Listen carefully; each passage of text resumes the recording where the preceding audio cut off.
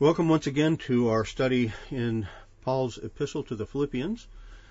We actually finished the text last week, chapter 4, verses 20 through 23. But tonight what we're doing is kind of a wrap-up of the whole epistle and just taking little pieces out of it and making application, reminding ourselves of what we are learning and how we should apply it to our lives. Okay? So, let's begin with prayer. Lord, we thank you so much for the privilege we've had in these past weeks to be together and to study your word this way. Lord, I pray for each one and those who maybe are not attending with us in the live class but would read the commentary and listen to the teachings afterwards. Lord, we just pray that your word would have its due effect in all of our lives, and that we would learn to know what it means, but also, having come to understand what your word says, that we would apply it to our lives and our individual situations and locations and so forth and so on. Lord, we know that your word abounds with wisdom, and you have said that your word is applicable to our lives as we seek to walk in the footsteps of our Messiah Yeshua. So we thank you so much for giving us your word. We believe with full faith that it is inspired by your Ruach HaKodesh, Holy Spirit. We bless you and thank you for your work in us and for us, and Yeshua, all that you have done and do for us. Heavenly Father, we bless you and thank you for your love to us and drawing us unto yourself, that we would have eternal life with you. So we bless you for all these things, and we thank you for this time together. In Yeshua's name, amen. Okay, normally our custom has been to read the chapter that we're studying, but tonight we're going to look at life applications from Philippians, and as we complete the commentary on Paul's epistle to the Philippians, it is very important that we consider some of the obvious life applications that are pressed upon us as we seek to live out the truths Paul has given us in this inspired text. Now, obviously, I'm not giving you all of them. I'm just picking some. I'm just picking a few here and there, but I'm trying to pick some from each chapter, and we'll have some time for questions and so forth towards the end, okay? So the first thing that I want to see in the very opening verse of Philippians, which reads, Paul and Timothy, bondservants of Messiah Yeshua, to all the saints in Messiah Yeshua who are in Philippi, including the overseers and deacons. Now, I don't make any mention in this application on the word saints, but obviously it means holy ones, and all who are in the Messiah are reckoned by the Father as righteous in his sight. So we're not using the word saint here in the NASB or any of the other translations to be a different class of believers. All who are true believers are saints. But here's the thing that catches my eye and heart. Why does he begin by including Timothy? Obviously, Paul is the one writing this. But I'm struck again with the fact that he opens this up. He includes Timothy in the first verse, but later on, in chapter 2, verses 25 through 26, we see that he also lists Epaphroditus, who has been a worker with him.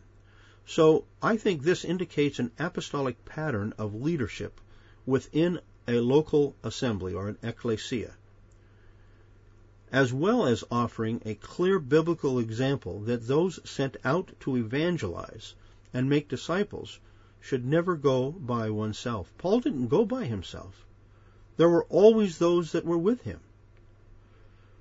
So what has become so commonplace in our day, that churches everywhere, a husband and a wife will, or maybe even just single people who are in the church are saying, we feel that the Lord wants us to go to this land or to this country or someplace, and they get the money together and they send them. But there's nothing in the apostolic scriptures that would give that pattern. There's always at least two leaders, two men who are going to take the responsibility of teaching and discipling and so forth. It doesn't mean that their wives, if they have them, are not also doing a good work. But in the way that God set things up in the apostolic scriptures, leadership within the local community, or in someone who goes to begin a community or help the people come to faith and join them together in a community, the leadership, that is the deacons and the overseers, well, the overseers particularly. Deacons we see that there can be both women and men in deaconesses, but the overseers are always men. God put the weight of responsibility upon the shoulders of men to carry the leadership in the local community. So there's no indication whatsoever in the apostolic scriptures, and we see it here again in the opening of our epistle here in Philippians, that Paul recognizes that he and Timothy are sending this letter, but he also says he addresses it to what? The overseers and deacons in the Philippian community. It's not just one pastor. There are overseers, elders, however you want to say, and shepherds. Sometimes the text would use that term, which is what pastor means. But it was always in a plurality. I believe that the current Christian church would be greatly enhanced if those that are led by a single pastor would actually have the pastor together with others that are working together as a team. The second thing that I've noticed that I'm pointing out is in chapter 1, verse 6, and it reads, "For I am confident of this very thing, that he who began a good work in you will perfect it, or bring it to completion, until the day of Messiah Yeshua." Just a couple of highlights that I want to mention here. Our salvation in Yeshua is something that began with God drawing us to himself, apart from which we would have never sought him. It is God who begins that good work in us, oftentimes before we even recognize it. Now, some of us had that work begun when we were children because we were brought up in Christian homes. My father was a pastor. My mother was very active, obviously. And we read the Bible every morning and would talk about it and so forth. So I grew up under that, and Paulette did too, my wife. But not everyone has that privilege. Yet it is God that begins that work. He who began a good work in you is what Paul says. So we need to be cognizant of that when we go out, when we give the gospel to our friends, to our family, to whomever, our workmates, we can trust that God will draw unto himself those that will receive him and will have eternal life. And if that weren't the case, we'd all just be trying to sell the gospel, but that's not how it's given in the scriptures. The gospel is the power of God that results in salvation to everyone who believes. Secondly, one who is truly born again by the power of the Spirit and given the gift of saving faith will inevitably persevere in becoming more and more conformed to the image of Yeshua, for the work of salvation that God begins, he will surely finish. He who begins a good work will complete it, and that's what it means, will perfect it, bring it to perfection and a completion, with a view to the coming of Messiah Yeshua. And that's what Paul means here by until, or with a view to the day of Messiah Yeshua. Here again is a verse at the very beginning of Paul that totally negates those who believe that people can be at one point truly saved and at another point in their life lose their salvation. No. Salvation is not a work that we do. Salvation is something that God brings to us, gives us the desire and will to receive it, and then he does that ongoing work in our hearts. And we could call that work, of course, the work of sanctification, becoming more and more what God intends us to be. All right, the next verses that I've chosen are verses 9 and 10 in chapter 1, and I've entitled it, Faith and Love Are Strengthened by the Knowledge of God's Truth. Paul wrote, "And this I pray, that your love may abound still more and more in real knowledge and all discernment, in order to be sincere and blameless until the day of Messiah. So genuine love for God and for each other is strengthened by knowing and making practical life applications of the Scriptures, that your love may abound still more and more in real knowledge and discernment. How is it that we grow in our understanding of who God is, who we are, what He intends, and so forth? It's through the life application of Scriptures. We don't just read it.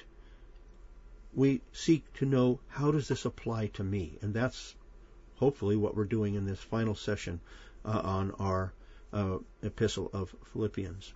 Well, this means that true believers in Yeshua will inevitably have a hunger to know God's Word and to live it out in all areas of their lives.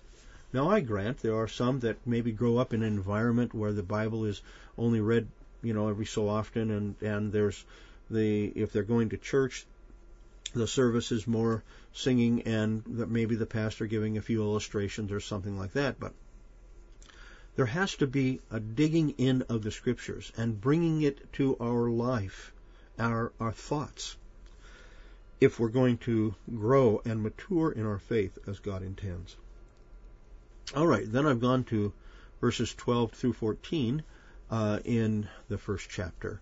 And what I see in this is Paul is an example of how maturing faith enables the believer to persevere and even to rejoice in difficult times or circumstances. He writes, "My circumstances have turned out for the greater progress of the gospel, so that my imprisonment in the cause of Messiah has become well known. The brethren speak the word of God without fear." Now, isn't that an amazing thing? Do we think that, how is it possible that Paul could have been dragged into prison, totally innocent of what they accuse him of, and yet he says that this has been for the cause of the Messiah, and it's good? Well, what do we learn from this? If we learn this lesson from Paul, we learn that a growing faith enables the believer to endure life's difficulties and also offers an example to others so that they are strengthened to be bold witnesses for Yeshua. Why would Paul tell us that? He wants us to see that anyone who has the Spirit of God dwelling within him or her, who has come to genuine faith and this faith has matured, is able to face any circumstance in life in a way that honors and pleases God.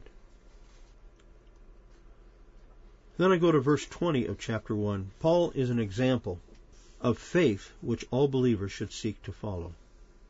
This is verse 20 of chapter 1. "According to my earnest expectation and hope, that I will not be put to shame in anything, but that with all boldness Messiah will even now as always be exalted in my body, whether by life or by death."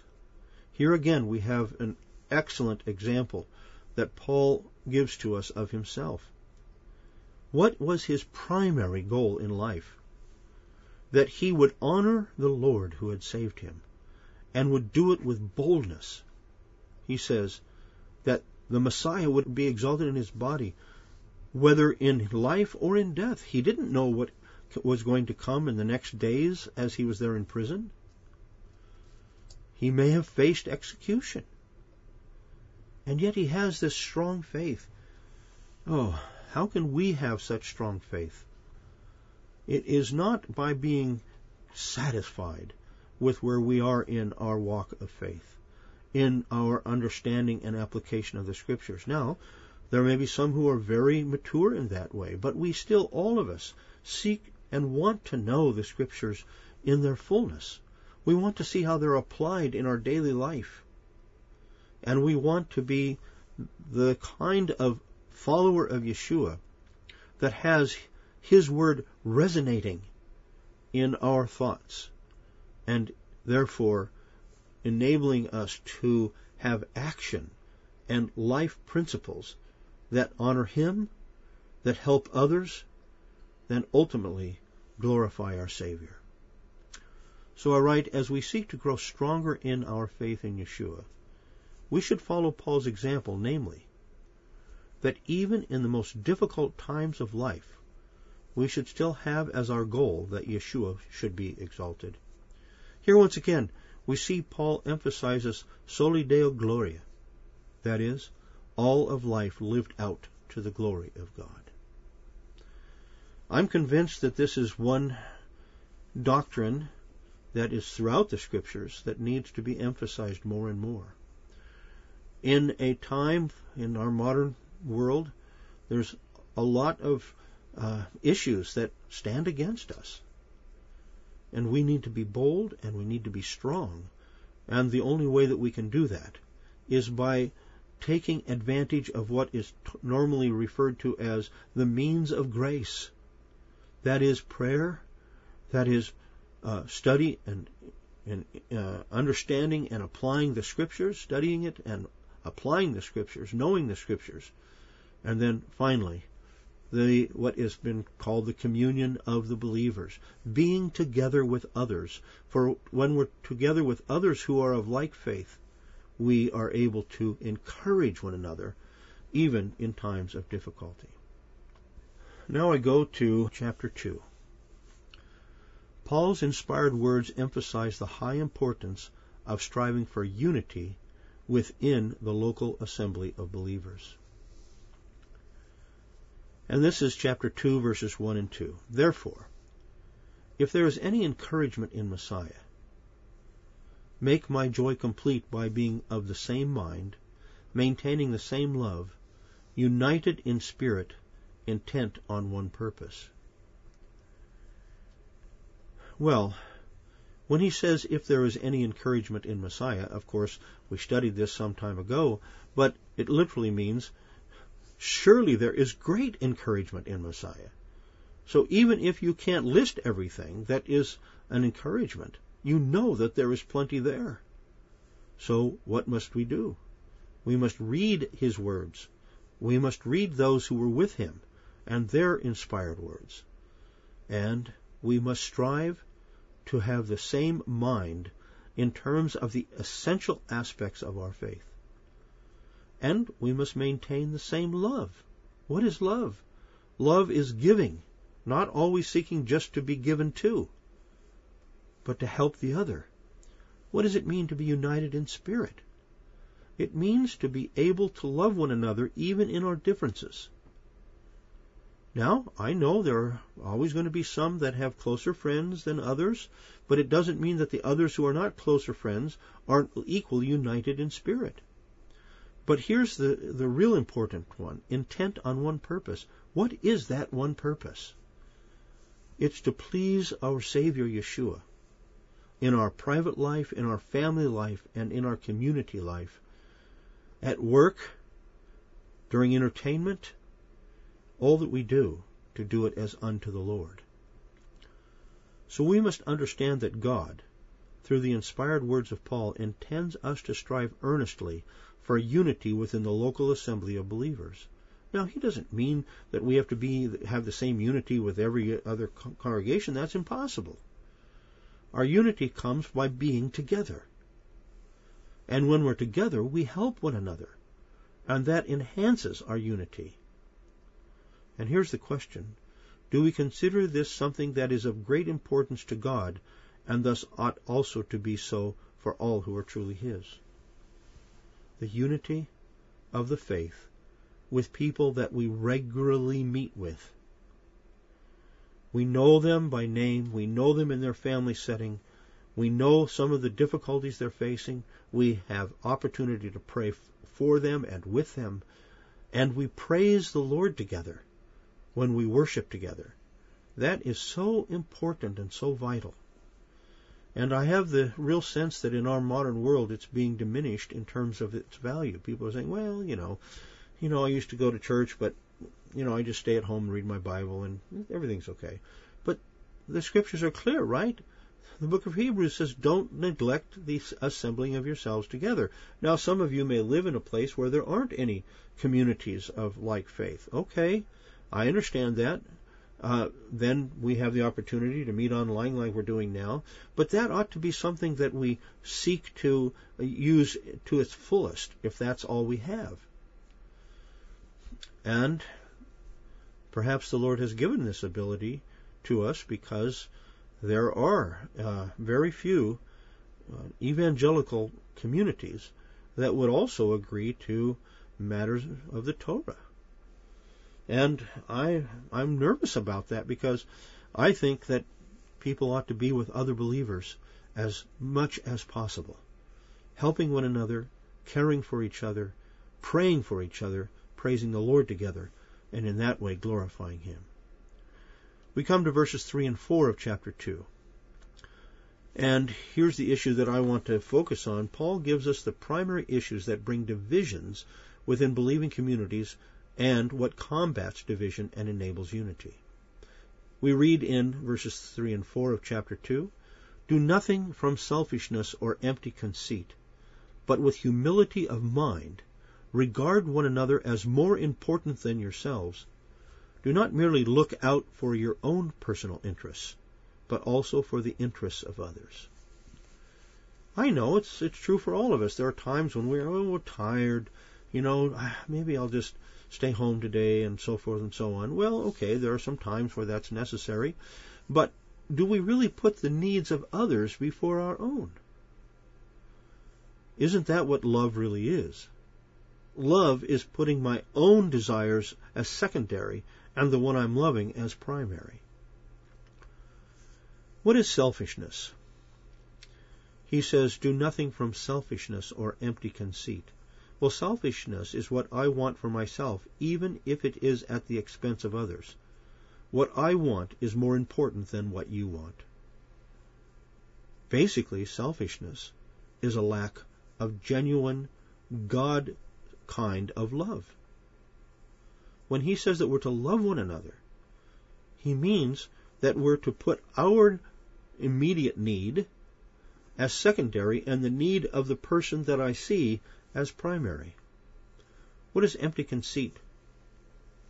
Those who consider themselves to be greater than others, but in reality they have grave issues about which they are unwilling to admit.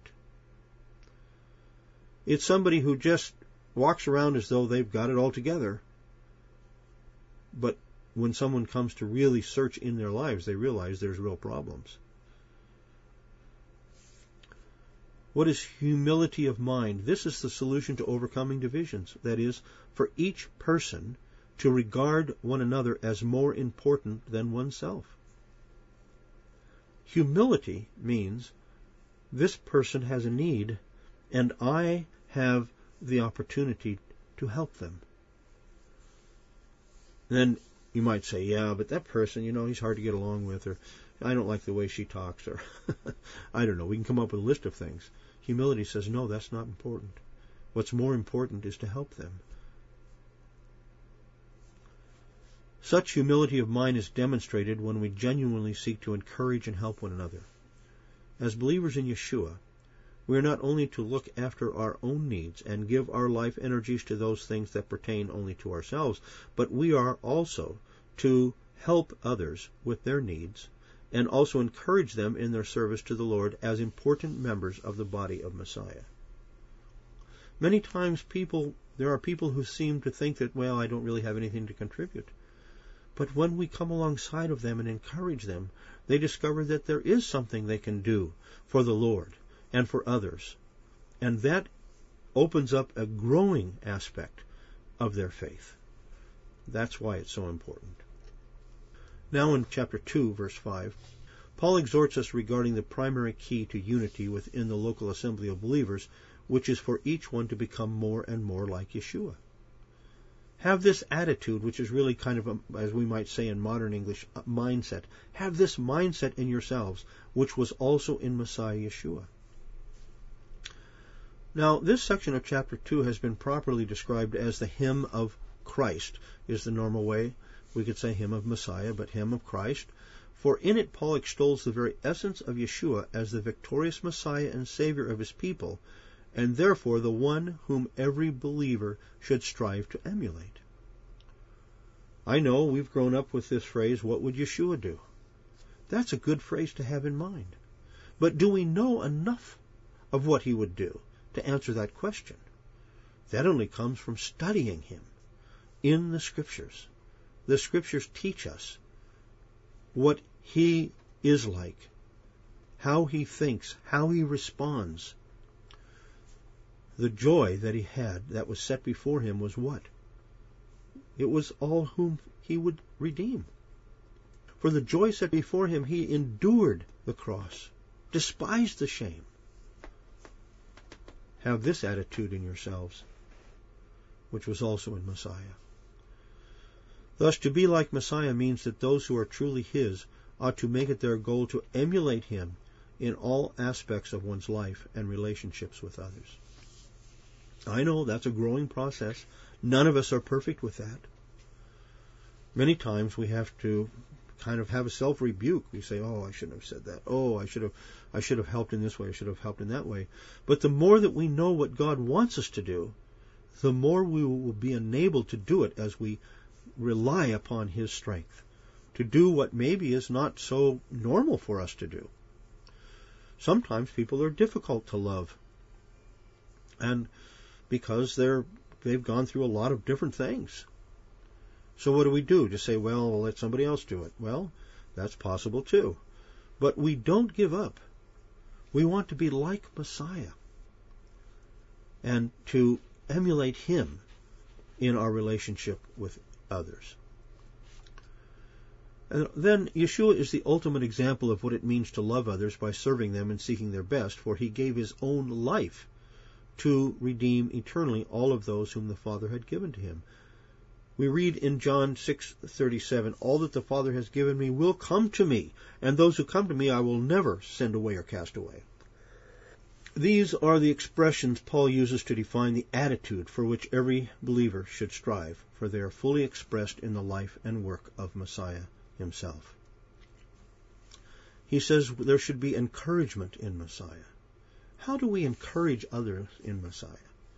Sometimes when we encourage people, they think we're rebuking them. We have to be wise and careful. We can ask questions. How are you doing?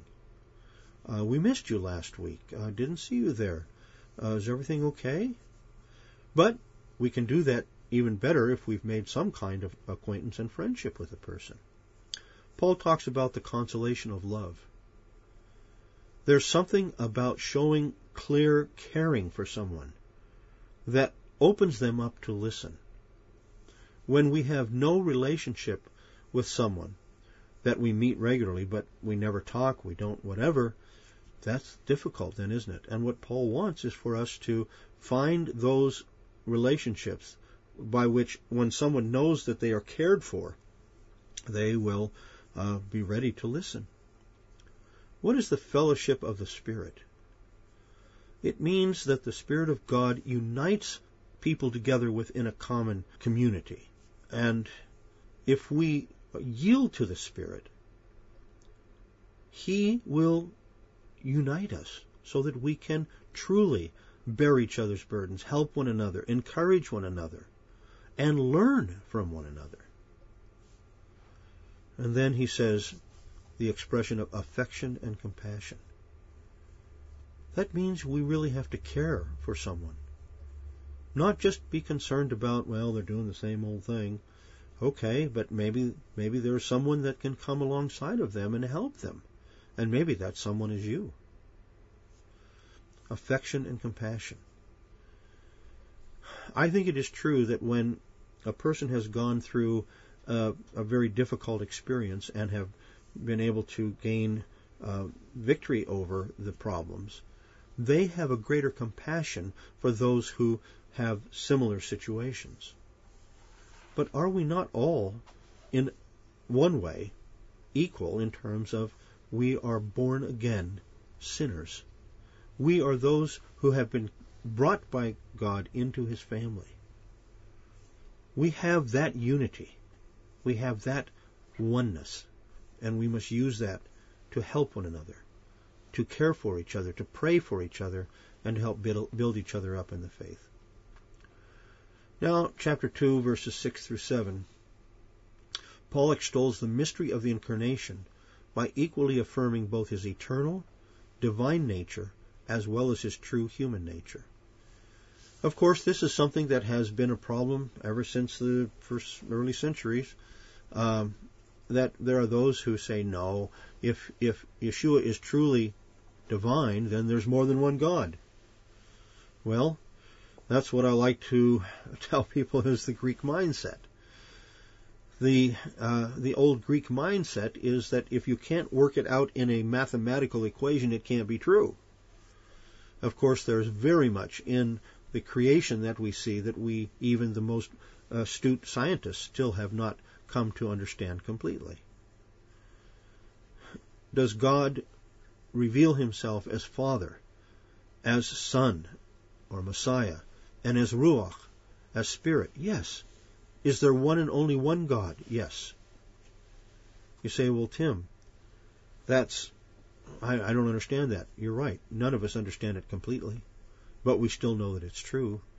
And that's why Paul refers to the Incarnation as a mystery.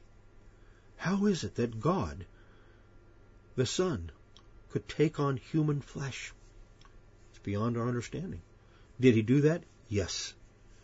The Scriptures are very clear. So we read in chapter 2, verses 6 through 7, who, speaking of Yeshua, although he existed in the form of God, did not regard equality with God a thing to be grasped, but emptied himself, taking the form of a bondservant and being made in the likeness of men. Now, I've spent quite a few pages going over this because there's been a lot of controversy down through the centuries over what it means he emptied himself. Emptied himself of what? Well, he emptied himself of this outward glory. When he came as a babe, he was viewed as any other person. No one looked at him and said, oh, you're shining. No. The glory that he had, he left off and behind. He took the form of a bondservant. Was he a bondservant? Yes, he was a servant of the Father. But he was viewed by his contemporaries as someone who wasn't just a common, not-so-wealthy person. And was he truly man? Yes. He is truly God, always has been, but he took upon himself the form of a man, was made like us. Well, here are a few thoughts. Those who seek to diminish either the eternal, divine nature of Yeshua or his becoming man and thus possessing a true human nature are unwilling to accept the necessary mystery of the Incarnation. We don't have to be able to explain everything down to the nth degree in order to know it's true. And in the past I've given all kinds of illustrations of astronomy and so forth, that even the best of astronomers and scientists and so forth are not sure how to fully explain certain phenomena in the outer space. In fact, just recently I heard that they were, I guess NASA, or I'm not sure, sent out a satellite that had a telescope on it that would go beyond where we're able to reach with a telescope from the Earth. And the first thing that astonished them when they got the news back, from that satellite, was that there was light out beyond where there doesn't seem to be any source of light. They can't explain it, but we can. The first thing that God made was light. Let there be light. You see, there's a great deal that we cannot fully explain, but we can explain sufficiently to know it is true because it's in the Word of God and we accept it as such. Secondly, the point I make here is to pay the penalty of sin for all those he would save. It was necessary that he, that is Yeshua, would be a substitute in their place, dying for them, for the wages of sin is death. Such death means eternal separation from God, being subjects of his infinite wrath as the necessary payment to satisfy his infinite holiness.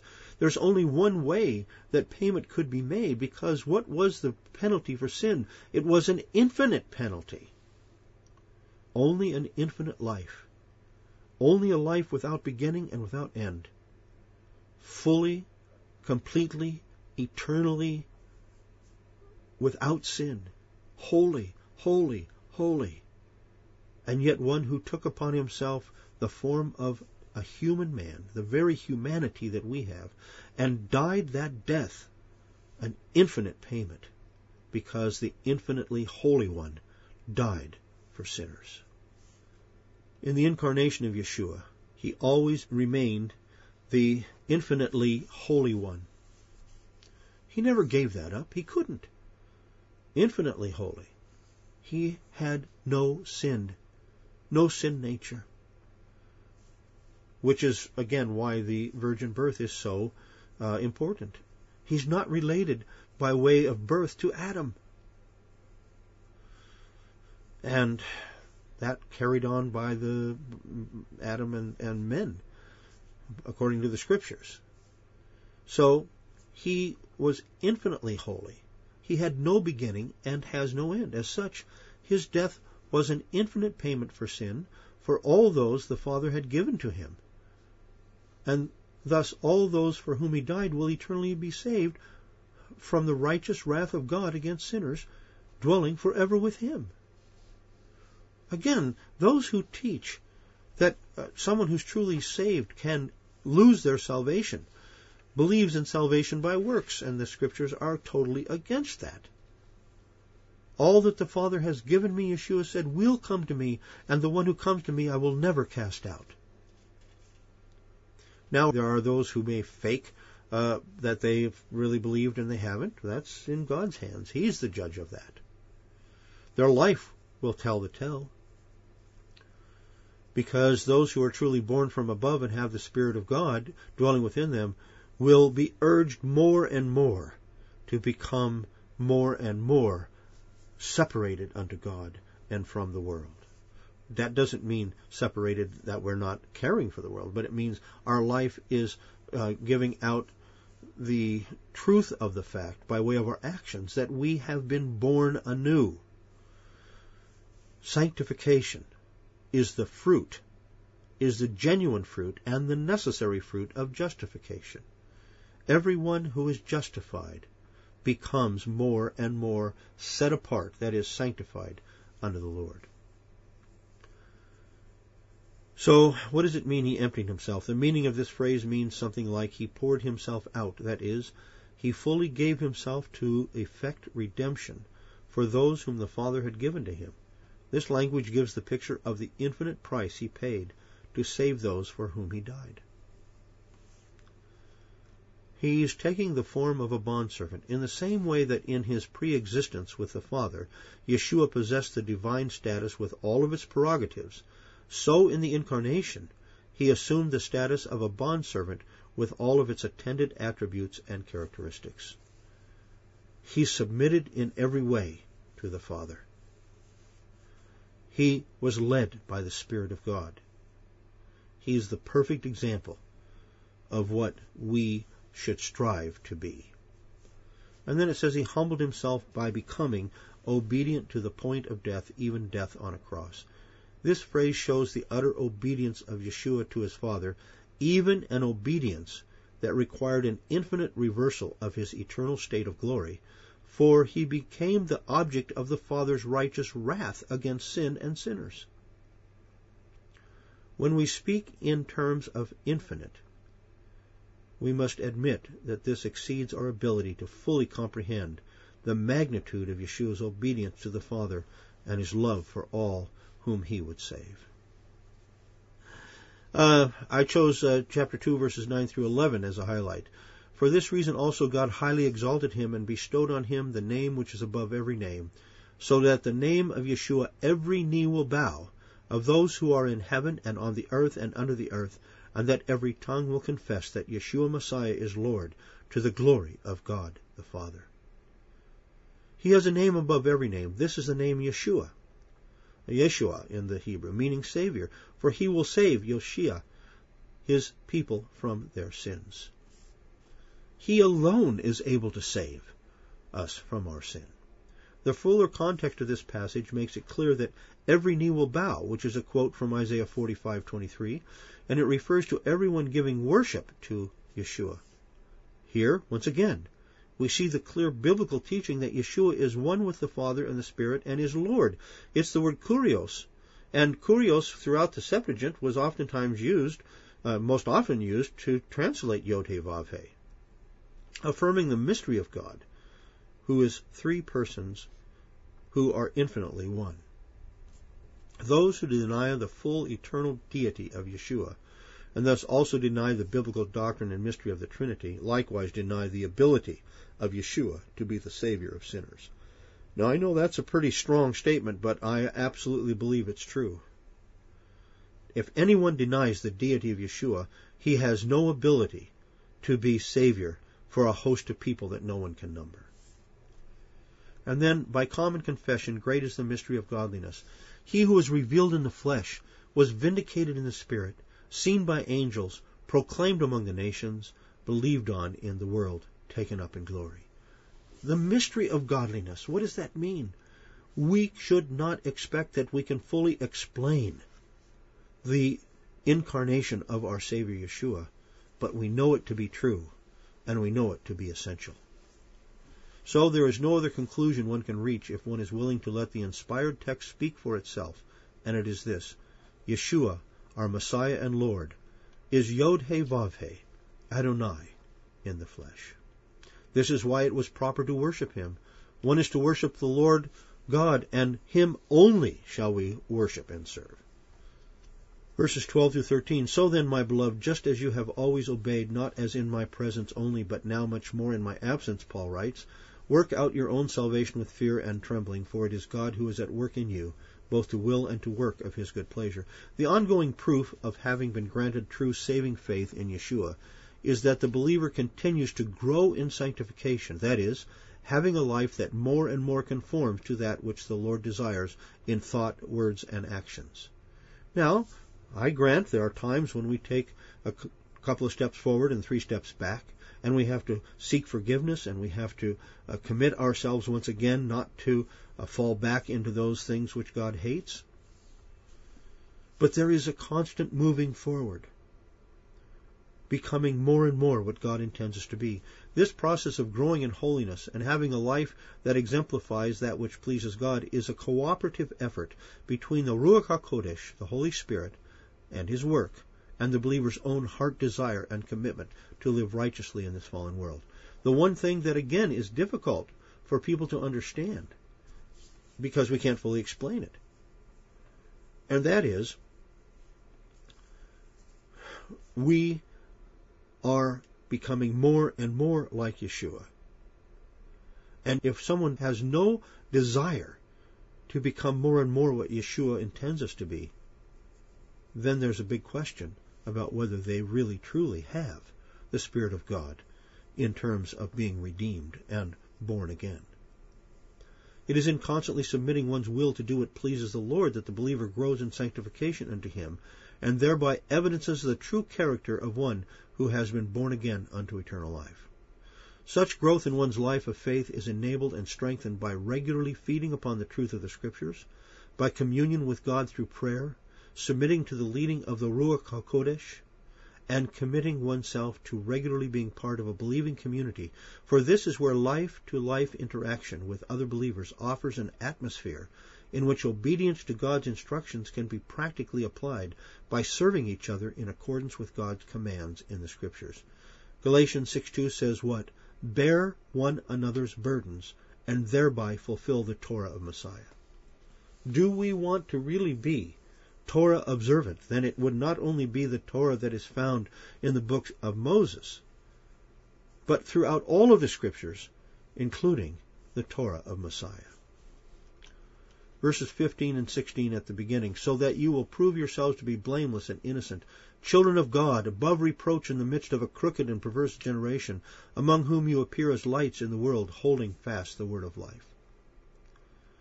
The true believer in Yeshua will live a life of ongoing sanctification, becoming more and more conformed to the will of God and to the image of Yeshua. I've already emphasized that. But this process of sanctification in the believer's life is not only for the believer's own benefit, but also enables the child of God to shine as a light for him and for the redemption he has procured for all who come to faith in him. In other words, this is how we become more and more the testimony of faith that he intends us to be. Thus, the primary means by which all who confess Yeshua to be their Savior are enabled to be true and valiant witnesses of his glory and his saving power is by holding fast the word of life. The Scriptures contain the life-giving truth for the believer in Yeshua. 29 through 21, But I hope in the Lord Yeshua to send Timothy to you shortly, for I have no one else of kindred spirit who will genuinely be concerned for your welfare. For they all seek after their own interests, not those of Messiah Yeshua. Here once again we have the team concept. Paul was facing the same dilemma that we sometimes experience in the Messianic movement. There are some leaders and teachers who, perhaps with good intentions, strive to gain a following by initiating a Messianic congregation, yet in many cases they have never undergone the rigor of necessary biblical education themselves. They use shortcuts, attempting to teach the meaning of the biblical text and pretending to work from the original languages.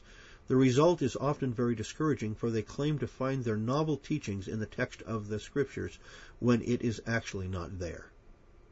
In some cases, it appears that these teachers are more intent upon attracting a following than they are to honestly teach the Scriptures and their applications to those who attend. As Paul puts it, they all seek after their own interests, not those of Messiah. In chapter 3, beware of the dogs, beware of the evil workers. Now he's using that word dogs just exactly as a pejorative term. Beware of the false circumcision. It is the enemy's modus operandi to seek to disrupt and discredit the true message of the gospel in Yeshua by using false teachers who offer an attractive message which, however, is false and which therefore undermines the true message of the gospel, which is salvation by faith in Yeshua alone. He said, I am the way, I am the truth, I am the life. No one comes to the Father but through me. As in his epistle to the Galatians, so in Philippians, Paul is combating those who were teaching that Jewish status was the means by which a person was accepted by God. Thus they were teaching that becoming a proselyte through a man-made ritual, which included circumcision for the men, enables a Gentile to gain Jewish status and thus to be accepted within the covenant God made with Israel. So long as the proselyte continued to live out a Jewish life, so to speak, as prescribed by the rabbinic authorities, they were guaranteed to be accepted by God, so it was taught. But Paul labels this as having confidence in the flesh, one's physical lineage or imposed lineage by becoming a proselyte.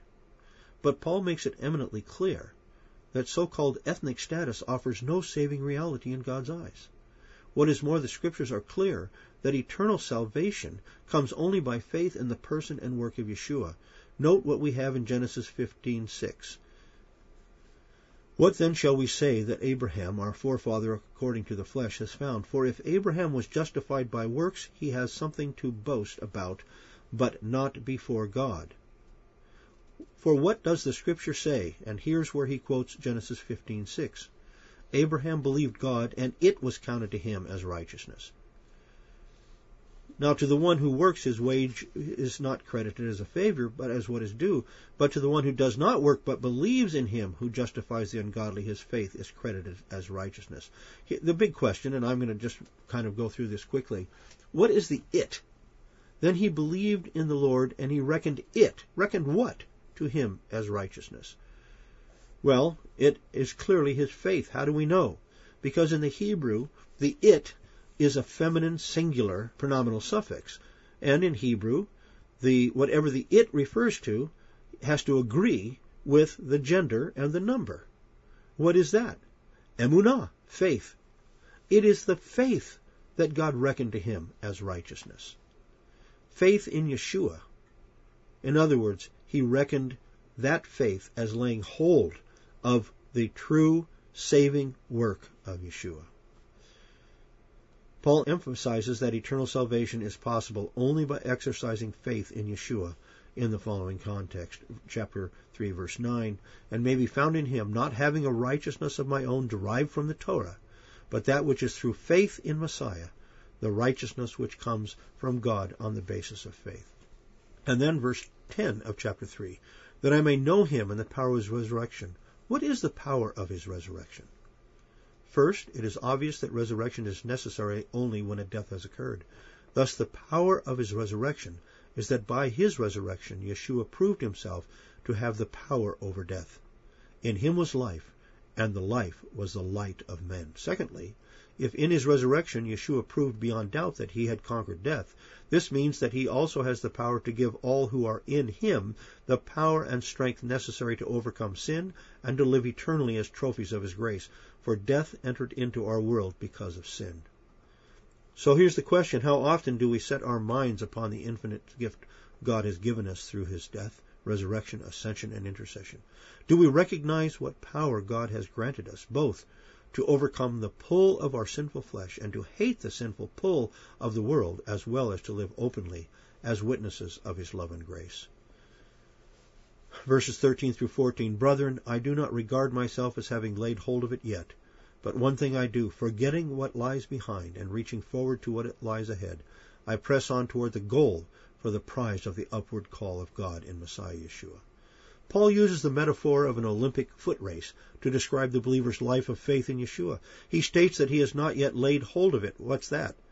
Well, he's not finished the line. The resurrection and the reward at the finish line, right? He hasn't finished the race. Then he emphasizes what all athletes are trained to do in a race, not to look back or sideways, but always to keep their eye upon the finish line.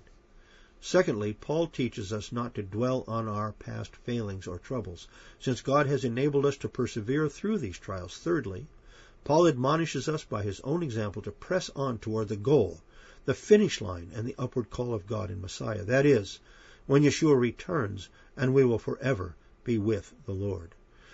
What are the applications for our life of faith are clearly pictured here as the means of grace which God has given us in order to do well and to finish the race well. What is that? The Scriptures, prayer, and the fellowship of local assembly. And then, in chapter 3, verse 20, for our citizenship is in heaven, from which also we eagerly await for a Savior, the Lord Messiah. We must constantly live as those who are promised an eternity with our Savior in all of his glory. Now, I know that's difficult. I know that at times we can't hardly even think of that because we're so taken up with the woes of this world. But we must. We must concentrate and think about that. What will it be like to be with Yeshua forever, in a place where there's no sin, where there's no sickness, no sorrow, and forever giving him glory? Such attention to the final goal of the race enables us all the more to live a valiant testimony for him in the time of our earthly dwelling. Paul does not teach us to be so heavenly minded that we are of no earthly good. No, of course not. With our eyes upon the prize of eternal destiny secured for us by Yeshua, we should be all the more ready constantly to bear witness of his grace and mercy to a watching world. Now, finally, in chapter 4, he says, Rejoice in the Lord always. Again, I say rejoice.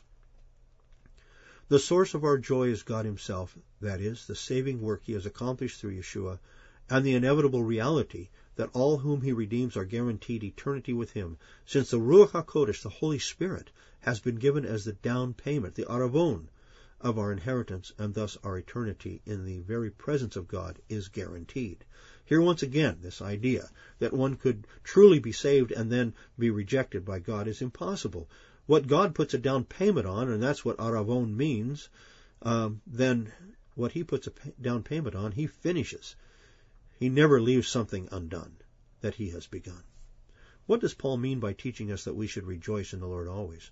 Clearly, he does not mean that we never should experience sorrow, for the Scriptures themselves instruct us to weep with those who weep in Romans 12:15.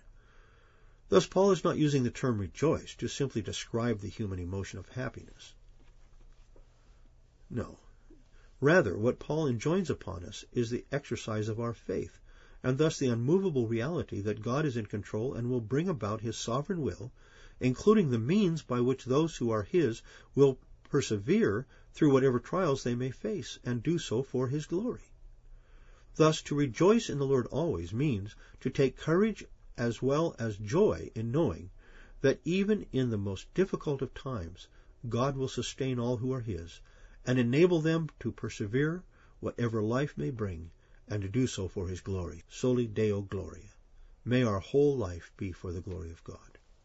Verse 7 of chapter 4, And the peace of God which surpasses all comprehension will guard your hearts and your minds in Messiah Yeshua. The peace of God, what is that? It is the shalom which he possesses and gifts to those who are his, as Paul teaches us in Romans 5:1. Therefore, since we have been justified by faith, we have peace with God through our Lord Yeshua Messiah. Never take for granted the grand opportunity we have at any moment to bow our heads, to enter prayer, and to speak with God, and to know that he hears and that he cares. The peace which God promises to the believer in Yeshua, experienced through a growing faith in who God is and what he has done to redeem those who are his, is that which guards the heart and mind of the believer. For by faith we believe that God is able to do all that he has promised, regardless of what may be our current circumstances. Verse 8 of chapter 4.